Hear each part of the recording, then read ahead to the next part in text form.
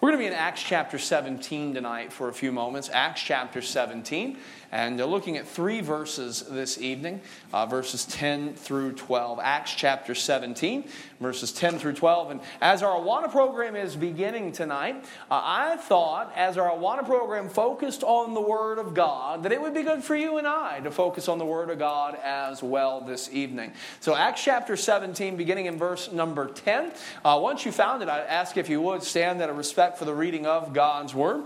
It will be on the screen there as well. Acts 17, beginning in verse number 10, the Bible says, "And the brethren immediately sent away Paul and Silas by night unto Berea, who coming thither went into the synagogue of the Jews. These were more noble than those in Thessalonica, in that they received the word with all readiness of mind, and searched the Scriptures daily whether those things were so. Therefore, many of them believed, also of honorable women, which were Greeks, and of men not a few." Tonight, I want to look at the Bereans, and I want to consider this thought: you and I being people of the book. Father, I pray that in these next few moments as we look into your word, Lord, that you would give us an unusual attention to your word tonight. Father, I ask that you would give us an unusual sensitivity to your Spirit tonight. And that, God, we would be ready both to hear and heed everything you have for us. Make us, I pray, more like Jesus, because we've been in your house this evening. We ask these things in his name. Amen. Thank you. You may be seated. Church, the word of God will never fail. Jesus said in Matthew 5 and verse number 18, "Verily I say unto you, till heaven and earth pass, one jot or one tittle shall in no wise pass from the law till all be fulfilled." The Word of God will never fail. The Word of God directs us. Psalm 119, 105, the Bible says, "Thy Word is a lamp unto my feet and a light unto my path." The Word of God protects us. Proverbs 30 and verse number 5, the Bible says, "Every word of God is pure. He is a shield unto them that put their trust in him." The word of God sustains us. Psalm 119, 116. "Uphold me," David said, "according to thy word, that I may live, and let me not be ashamed of my hope." The Word of God not only directs us, protects us, sustains us, it cleanses us. Psalm 119, verse 9. "Wherewithal shall a young man cleanse his way? By taking heed thereto, according to thy word." The Word of God not only directs us and protects us and sustains us and cleanses us, the Word of God grows us. 1 Peter chapter 2 and verse number 2. "As newborn babes," look what he says, "desire the sincere milk of the Word, that ye may grow thereby." Church, the Word of God doesn't fail, amen? Not one jot, not one tittle. It directs us, protects us, sustains us, cleanses us, grows us, and equips us for life and ministry. 2 Timothy chapter 3, beginning in verse 16, "All Scripture is given by inspiration of God and is profitable for doctrine, for reproof, for correction, for instruction in righteousness." Why? "That the man of God may be perfect, thoroughly furnished unto all good works." Church, the Word of God will never fail. The Word of God is settled forever. The Word of God is alive and sharper than any two-edged sword. And tonight, I want us to remember again that we as Christians are called to be people of the book. If we claim to know the Lord, and we claim to love the Lord, and we claim to follow the Lord, then it only makes sense that we know, love, and follow his word. As a Christian, my identity, my instruction for living, my passions are not formed by self-interest. They're not formed by political movements. They're formed by the Word of God. And since we're called to be people of the Lord, it makes sense that we be people of his word. Tonight, as our children begin their dive into God's word, I think it's only fitting that we as adults are reminded that we should lead by example. Amen? and that we also need to be people of the book, knowing how to rightly divide the word of truth. So let's look at the Bereans tonight. They left us a pretty good example. Beginning in verse number 10, the Bible says, "And the brethren immediately sent away Paul and Silas by night unto Berea." If you back up, you'll see Paul and Silas experienced great persecution and great opposition in the city of Thessalonica. And so the time came when they needed to get out of Dodge. And so the brethren got them out of Dodge, so to speak, and who, verse 10 says, coming thither to Berea, went into the synagogue of the Jews. Now, speaking of the Bereans, in verse 11, these were more noble than those in Thessalonica. How so? In that they received the word with all readiness of mind and searched the scriptures daily, whether those things were so. So what can we learn from the Bereans tonight? How can we apply their model or example? Number one tonight, I think it would be good for us to recognize their appetite for the word. As we look at the Bereans and we consider their example, I think it's good for us to recognize their appetite for God's word. Did you notice how the Bereans approached the Bible? The Bible says of them in verse 11 that they received the word with all readiness of mind. The word readiness means an eagerness. It's like a chomping at the bit. These guys were ready to rush forward. You ever seen a kid at Christmas? That's readiness. So my Emma had a birthday today. Now, Wednesdays are not great days to have birthdays, right? I mean, you got school, you got piano lessons, you got church, and then there's hardly any time for cake and ice cream. So what we did was we did her birthday party yesterday on Tuesday. But you know what she asked us? She said, "Daddy," this was Sunday night.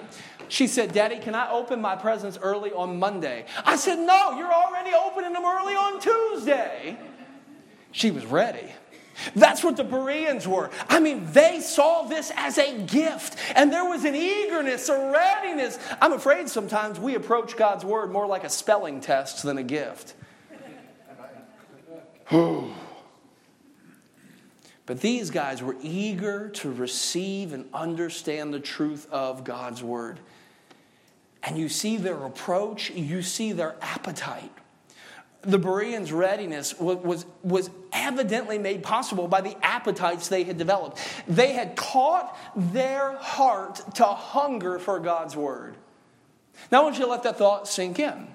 They had taught their heart to hunger for God's word. Now, here's the thing about appetites. Appetites are developed.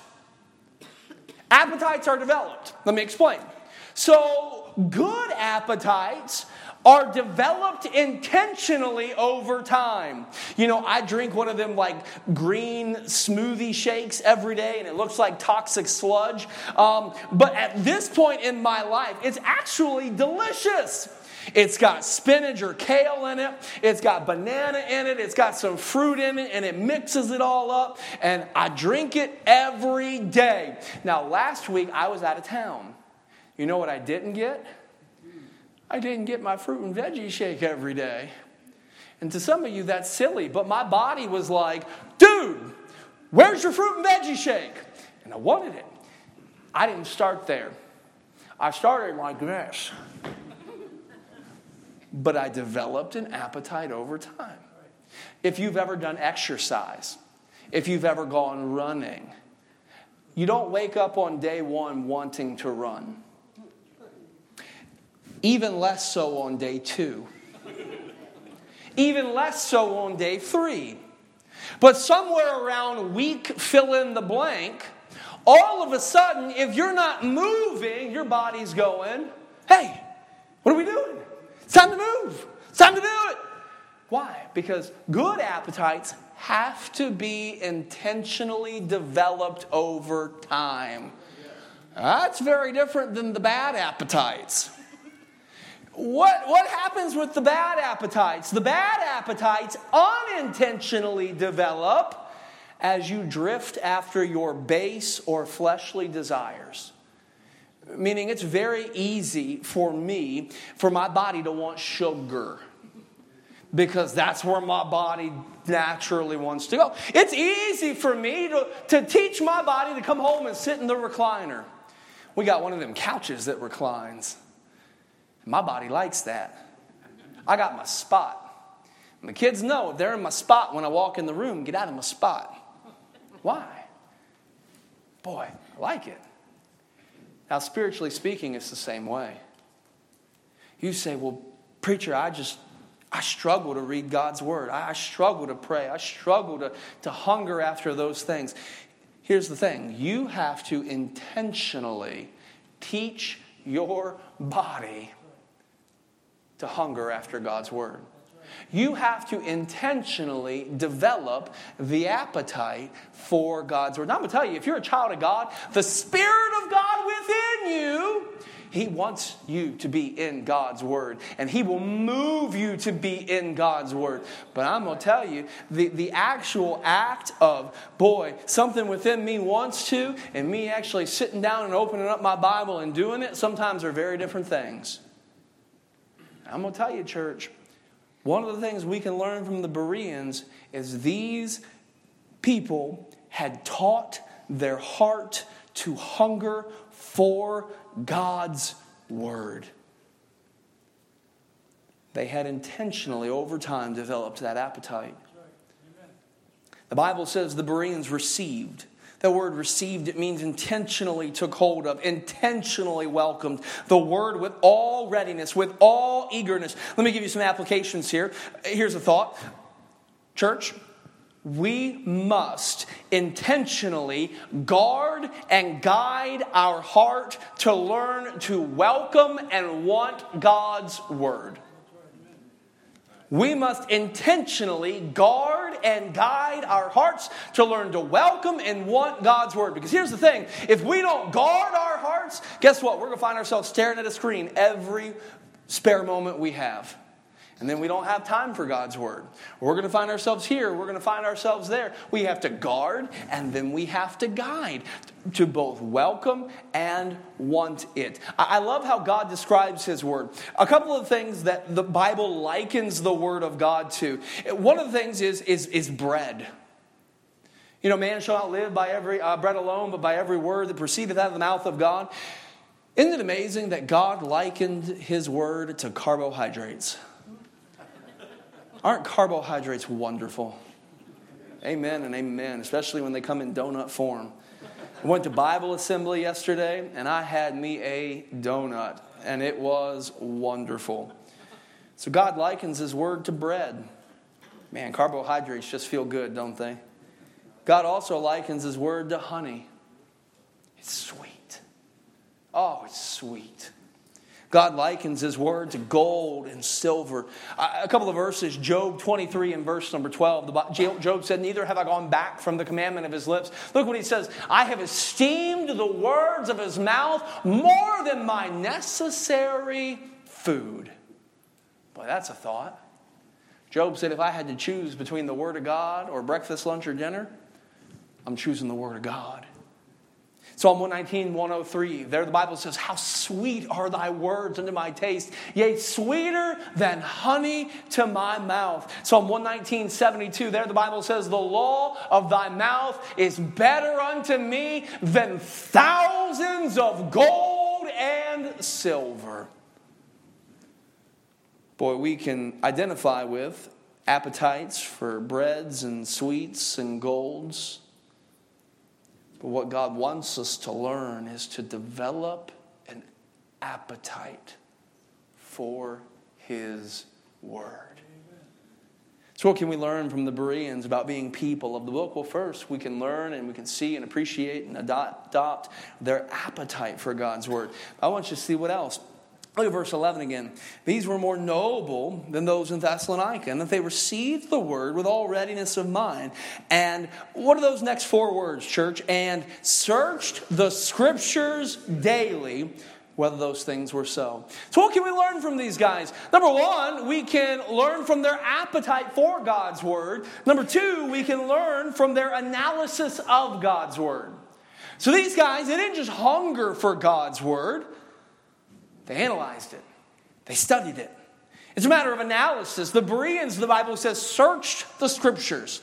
The word searched means to examine, to investigate, to scrutinize. Now, I want you to think about this. If you think Bible study today is hard, where we all have our own Bibles and we have computer programs and Google search functions and Strong's concordances and commentaries galore, if you think you have it hard, think about that. The Bereans had no personal Bibles. And so they would all come together every day to the synagogue to do what? To search the Scriptures. It took time. It took effort. No computer programs, no Google search. But regardless of the time and effort, the Bereans determined to dig until they uncovered the truth. They refused to settle for anything less than what was true and what was right. By the way, church, we don't mind digging into what we really enjoy. Some of you know an awful lot about hunting and fishing. You know how to track them. You know how to kill them. You know how to skin them. You know how to cook them. You know how to eat them. I know how to eat them. That's the one part of that process I can do. I can eat them. But some of us, man, we know an awful lot about hunting and fishing. Can I challenge you? If you're capable of learning that, you're capable of learning this. Some of us know an awful lot about cars. Years, makes, models, parts, prices, expenses, colors. Some of us, man, cars are our thing. Or motorcycles. I'll throw that in there for the rest of you men. Yep, Jack, see, we got it. But I want to challenge you, men. If you can learn all that stuff about cars and motorcycles, you can learn this book. Some of you know a whole lot about health and fitness. Some of you know a whole lot about finance. Some of you know a lot about gardening, shopping. Now we're picking on the ladies. Got that coupon thing down. You know tech. You know the difference between solid state hard drives and whatever else is not a solid state hard drive, and RAM and gigabytes and megabytes, and you can program and this and that and the other. Look, if you can dig into that, you can dig into this. It's not that we can't study. I think a lot of times is that we have not learned to study God's Word. And so we find the matter of analysis that the Bereans searched the Scriptures daily, whether those things were so. They wouldn't give up. They wouldn't give in. They were going to analyze and examine and investigate and scrutinize until they uncovered what was true and what was right. Why is this matter of analysis so important? Because really, it's not so much a matter of analysis as it is a matter of authority. Think of this. Who was it that was preaching to them? It was the Apostle Paul. If the Apostle Paul walked into the Harvest Baptist Temple, I would sit down. I would sit down not there, but there. And I would listen to what the Apostle Paul had to say. But here's what the Bereans did. They listened to what the Apostle Paul had to say, and then they picked up this book to see if it was true. They fact-checked the man. Why? Because the Apostle Paul isn't the final authority. There's no preacher that's the final authority. This book is our final authority. And so why is the matter of analysis so important? Because the Word of God is our final authority for faith and practice. Let me give you a couple others that it's not. These are not the final authority for faith and practice. Number one, it's not the preacher. If the preacher goes against the Bible, you get rid of the preacher. Number two, it's not your feelings. It doesn't really matter how you feel. If your feelings go against the Bible, you need to put your feelings aside. It's not the preacher. It's not your feelings. It's not tradition. It's not your tradition or my tradition. It's not our heritage. It's not our culture.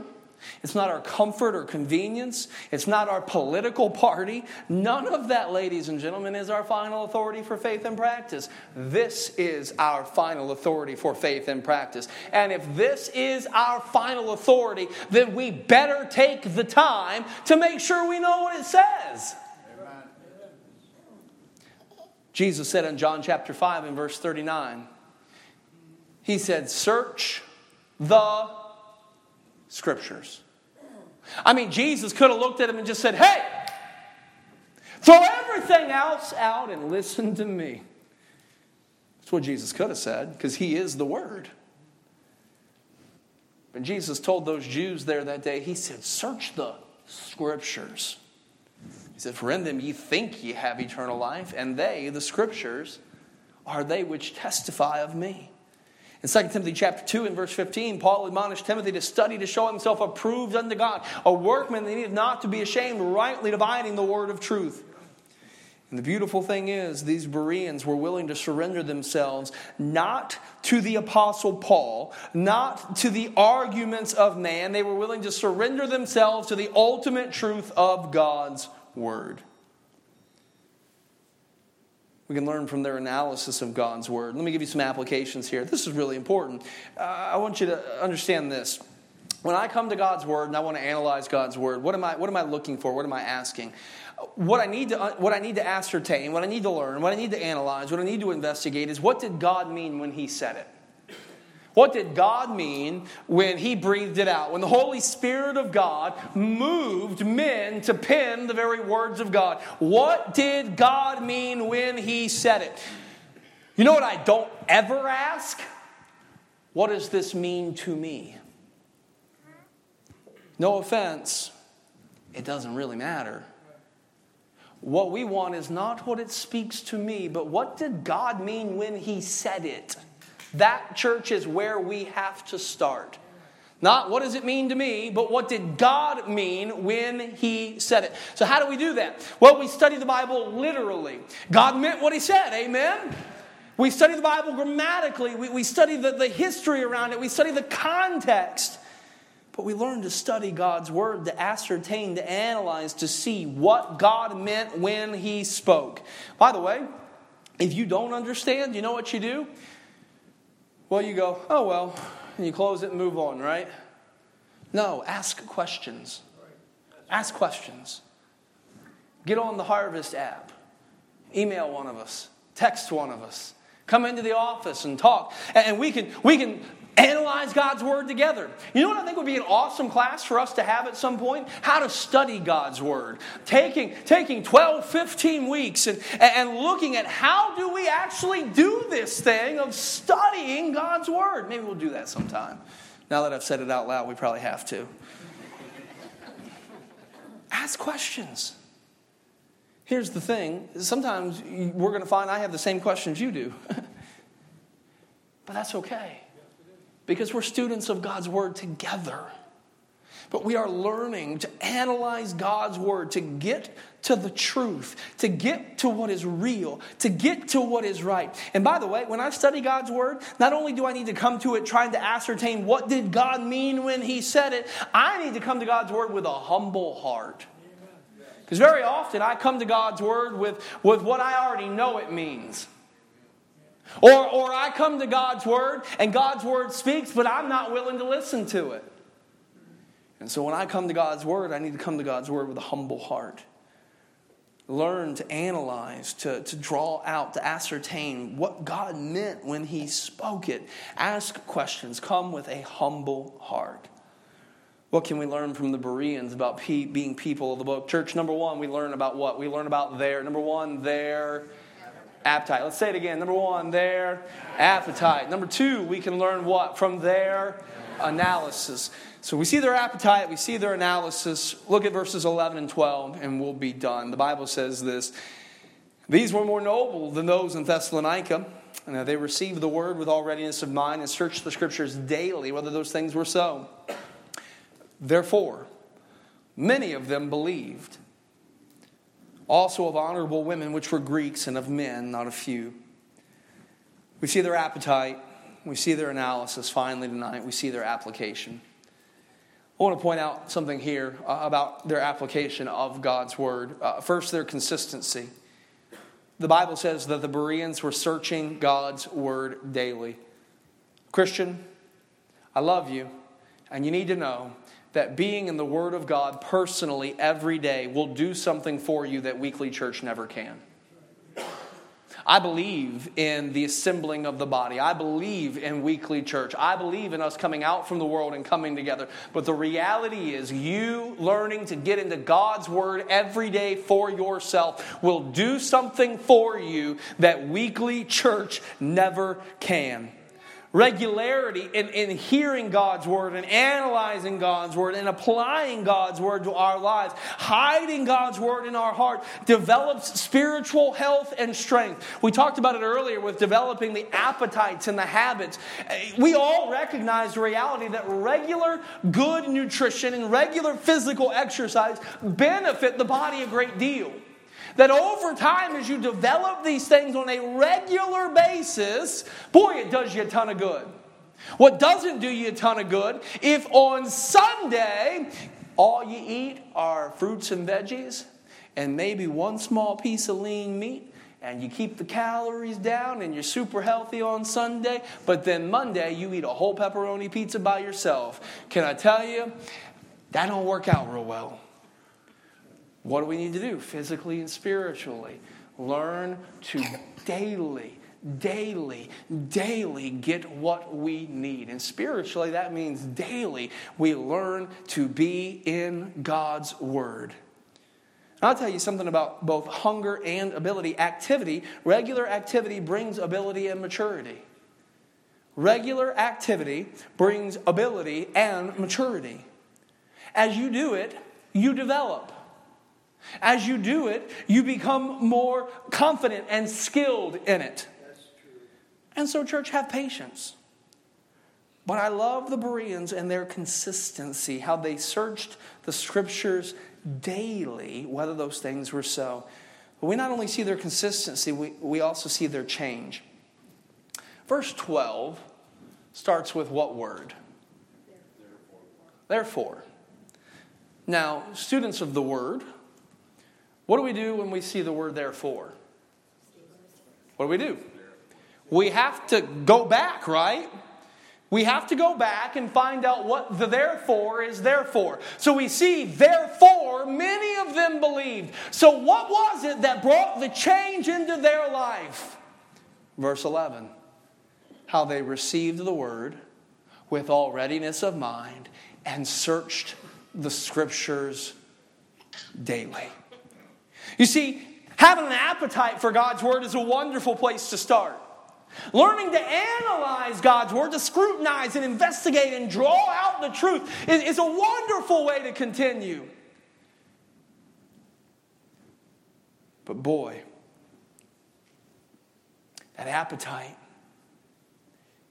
and that analysis, you know where it needs to end up? With a changed heart. That leads to a changed life. Being in the Word of God personally every day accomplishes change in the hearts and lives of the hearers. Because they were in the Word, therefore many believed. Their hearts were opened, and their eyes were opened, and therefore their lives were changed. And church, praise God that God's word rightly applied will change your life. Romans 10:17, so therefore faith cometh by hearing, and hearing by the word of God. Isaiah 55 and verse 11, so shall my word be that goeth forth out of my mouth. It shall not return unto me void, but it shall accomplish that which I please, and it shall prosper in the thing whereunto I have sent it. John 17 verse 17, Jesus said as he prayed to the Father, sanctify them through thy truth. Thy word is truth. Amen. And so we open our hearts. And then as we study, we ask God to open our eyes. And then the Word of God will change our lives forever. Let me give you some application here. So in point number 2, we talked about in our analysis, what are we looking for? We're looking for what God meant when He said it. So once I understand what God meant, then I have to ask the question, based on what God meant when He said it, not what does this mean to me, but what does this mean for me? Because God said it, what does this mean for me? How does my life change based on my understanding of God's Word? You see, church, when we study the Scripture, we look for the one interpretation, but we understand that there can be many applications. But you better make sure you get the right interpretation. That's what God meant when He said it.